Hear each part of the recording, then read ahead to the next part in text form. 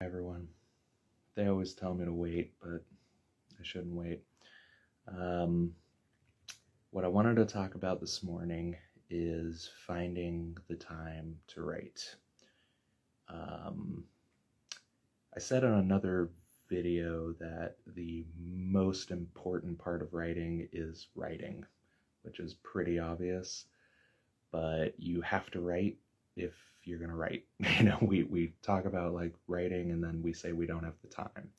Um, I think that we all have a lot more time than at any point in human history. We just use it poorly. And if you just think about like 200 years ago, what it took to do your laundry, and now you drop your clothes in and push a button and it's done. If you wanted to eat something, you had to, hunt it, kill it, make a fire, all that stuff. Now you buy something at the store, you put it in the oven and you set it and forget it and you eat an hour later. So there's just a lot of technological innovations that have freed up our time. But we still don't have any free time. We feel like we have less free time than that farmer from 200 years ago. So why is that?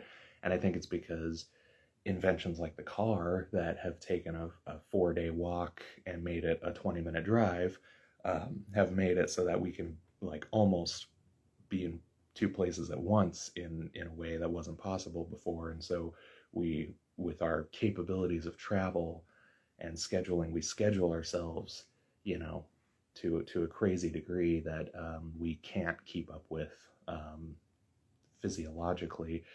But we also waste so much time in ways that we don't see as wastes, that we kind of just assume that time is going nowhere.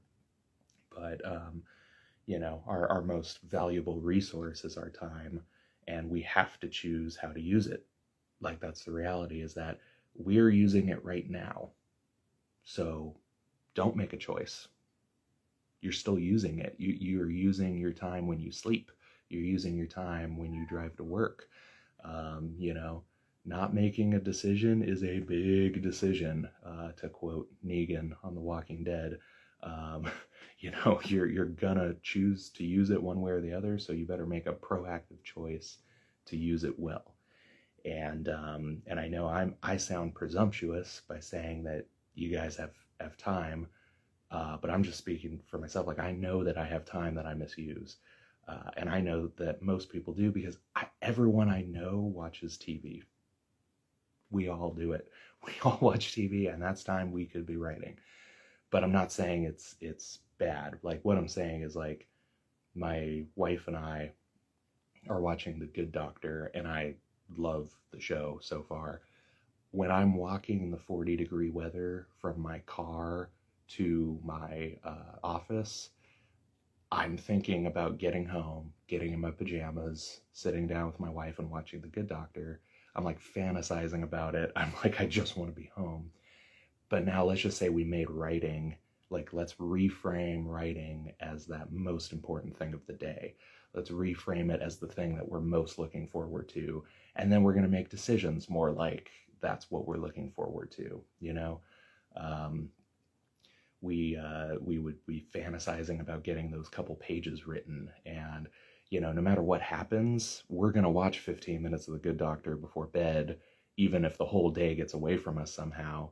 And if I viewed writing the same way, then I'm definitely going to write 3 or 4 lines, of something, even if nothing else goes to plan that day, because it's the thing I'm most looking forward to. And I'd probably get it done earlier too, if I was looking at it that way,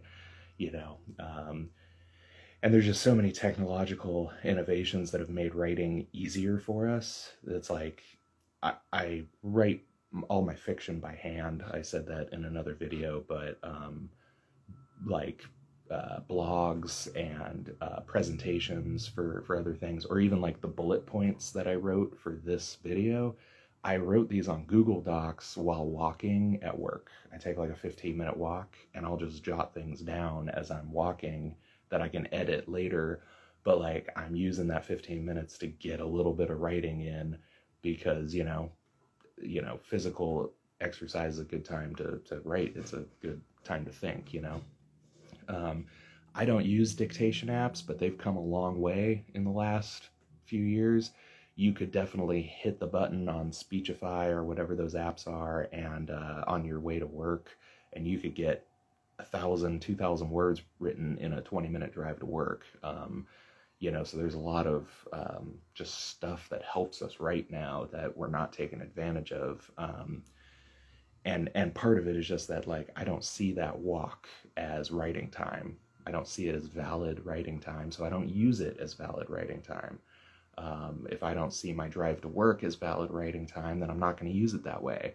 If I don't see the toilet or standing in line at the grocery store or whatever it is, if I don't see that as valid writing time, I'm not going to use it as valid writing time. So you need to reframe writing as the thing you're most looking forward to, and you need to reframe certain times as valid writing times. I got a lap desk, which has been one of the best things for me, because while my wife watches TV, I don't have to go hide in here in the library and feel like I'm ignoring her. I can sit next to her and write on the couch while she's watching TV. So it's like I can get more done in time that I used to not view as valid writing time, So you can just set a small goal, just set a timer for 10 minutes. If you don't have 10 minutes to spare, how are you alive?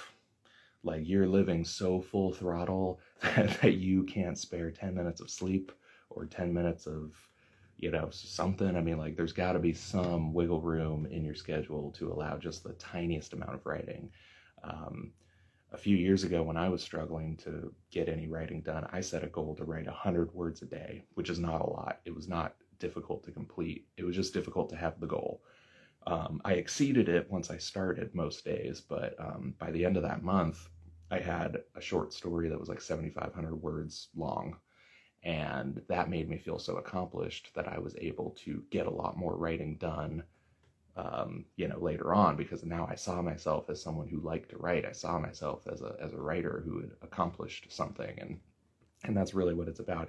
This is not like, law of attraction, like gay stuff. This is just a fact.